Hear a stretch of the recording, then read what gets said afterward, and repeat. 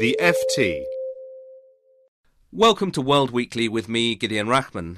This week, another bad week in the eurozone. Spain finally accepts a bailout for its banks, and Greece prepares for its elections and possible ejection from the single currency in their aftermath. Joining me on the line from Madrid is Victor Mallet, our bureau chief there, and in Athens we've got Karen Hope, our correspondent in the Greek capital. Here in the studio, Chris Giles, the FT's economics editor. Victor, I'll start with you. The big news at the beginning of the week was that Spain had finally accepted a bailout for its banks, but it doesn't seem to have calmed the situation down, or is that too pessimistic? No, I think it's done the opposite, actually. It's triggered the realization that Spain needs a complete bailout for everything, not just for its banks. Essentially, the problem was that if it can't raise money in the bond markets to recapitalize its banks, that means it can't raise money in the bond markets, and that's exactly what's happened. In fact, even as we're speaking, the 10-year bond yield has just gone above 7%, which is considered the danger level, which triggered the rescues of Greece, Ireland and Portugal. So the bank bailout was 100 billion, but potentially how big are the figures we're looking at for Spain? Well, they're very big because they have to fund their deficit and they have to refinance existing debt. And I think if you combine those two up to the end of next year, you're already looking at well over 200 billion euros. So on top of the bank recapitalization sum, which is up to 100 billion euros. And of course, if you go to 2014, you get even bigger numbers. And the general estimates for a Greek-style bailout, if you like, of the whole Spanish financial system and economy are somewhere of the order of 500 billion euros, which is pretty much all that is available in the European kitty to do the job. So, Chris, I mean, this is a political question, also an economic question. I mean, is it feasible that Europe will find that sort of money for Spain if it has to, particularly given the threat that Italy's next in line? All these things are feasible. Whether they will be done is a very different issue. Europe as a whole has the money internally. Europe as an economy, the eurozone is not a basket case and it doesn't have debts that are unsustainable. But that is a much more of a political question of whether it's acceptable for the creditor nations to provide the finance. And so far the answer is no. And that will have to change probably pretty quickly. Now, I get the impression that there are plenty of economists out there who think that they know what the solution is, at least in theory, in terms of euro bonds, in terms of underwriting the banks. I mean, if those things were enacted, are you confident they would work, even leaving aside the politics? I am pretty confident they would work. The eurozone as an economy doesn't have a particularly large deficit, doesn't have particularly large debt. They're certainly smaller than the US, both of those as an economy. So if the eurozone were a country, then it would be seen as a better advanced economy on lots of metrics than the US. And we would be maybe looking at the US. Of course, it's not a country, and that's the problem. Right. Now, Karen, this week's story has been Spain, but everybody's been waiting for months as to, well, what's going to be the trigger that kicks off a really full-blown crisis in the eurozone. A lot of people have been looking at this weekend's Greek elections. What's your sense going into this elections? Who's likely to win, and might we get a stable government out of Greece, or could it just be deadlock again? At the moment, it looks as if New Democracy, the Conservative Party, is slightly ahead in the polls. These are not official polls. It's a matter of rumour and speculation, as well as talking to the parties. But they do seem to have edged ahead just in the last couple of days, which is when people make up their minds. But they could still be overturned on the day by Syriza, the radical left-wing party. The problem is that whatever happens, no party is going to get an overall majority, even with a 50-seat bonus for the front-running party. And that means you have coalition negotiations ahead. If New Democracy comes first, they will try to make a coalition with the Socialists, the SOC, and with a small left-wing party, Democratic Alliance. That might work, but whether it produces a stable government is anyone's guess, and you have no tradition of practical coalition governments in Greece, so it could be unlikely.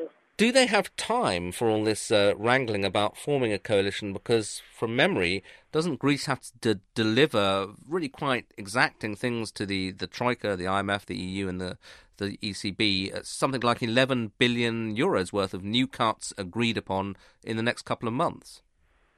Well, that was supposed to be done this month, but it's obviously not going to be done because once a government is in place, the Troika, the EU and the ECB and the IMF all have to come down, talk to the new government, and then go back and finalise the arrangements. 11 billion of new cut looks like an awful lot to a country that's even deeper in recession than it was 3 months ago when these cuts were agreed. So, yes, there's not a lot of time, but there is a growing assumption in Athens that people in Brussels and Washington may be more accommodating than they have been previously. Just finally, give us a sense of how the social situation is in Greece, because one reads a lot about this is a country on the point of social breakdown, and yet other voices say, well, hang on, they haven't really done that much reform, it's still quite a wealthy country. How bad does it feel? It's summer, so it feels a lot more cheerful than it did 3 months ago. I think perhaps the most telling indication of people's worries is this bank jog.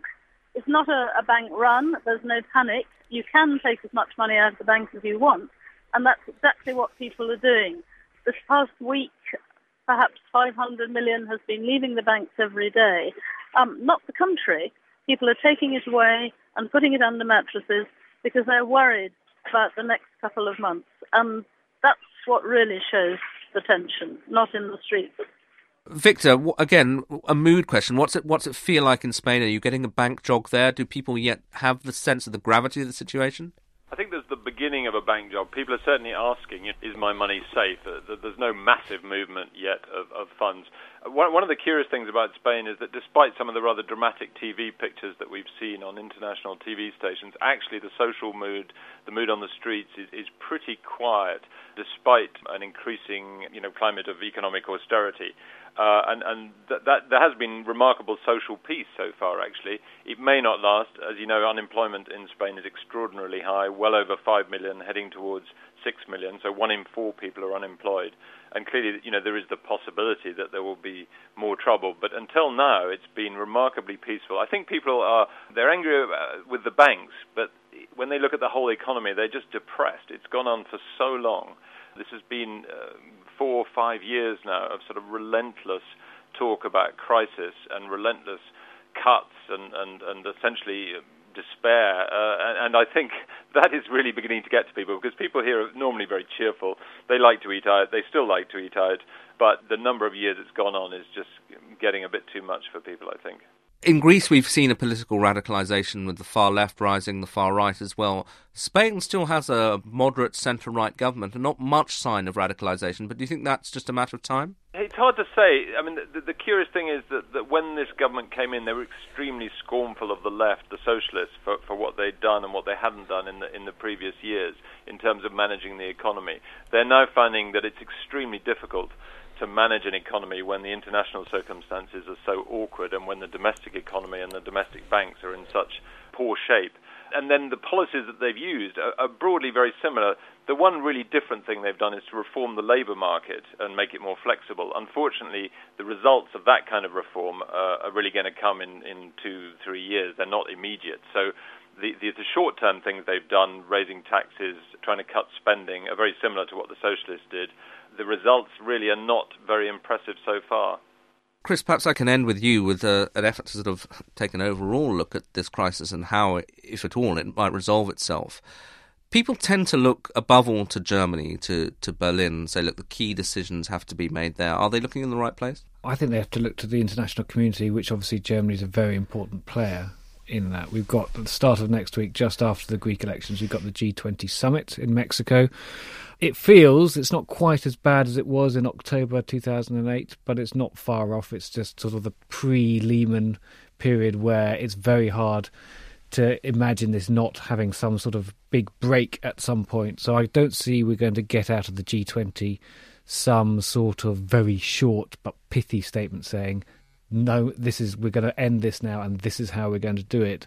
But I wouldn't be surprised if the European summit at the end of this month, we might not be in that sort of situation. What do they have to do? I mean, what We keep asking for this thing that will shock the markets. In the short term, they have to find a way of stopping these bank jogs and stopping the capital flight out of the periphery of Europe, which does require Germany to essentially make it absolutely clear that it's in the eurozone for the long term, and it will not countenance a breakup.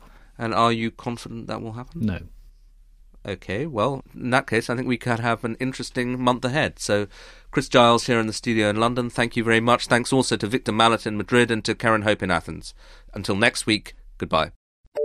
For more downloads, go to ft.com/podcasts. Planning for your next trip? Elevate your travel style with Quince. Quince has all the jet-setting essentials you'll want for your next getaway, like European linen, premium luggage options, buttery soft Italian leather bags, and so much more. And it's all priced at 50 to 80% less than similar brands. Plus, Quince only works with factories that use safe and ethical manufacturing practices. Pack your bags with high-quality essentials you'll be wearing for vacations to come with Quince. Go to quince.com/trip for free shipping and 365-day returns.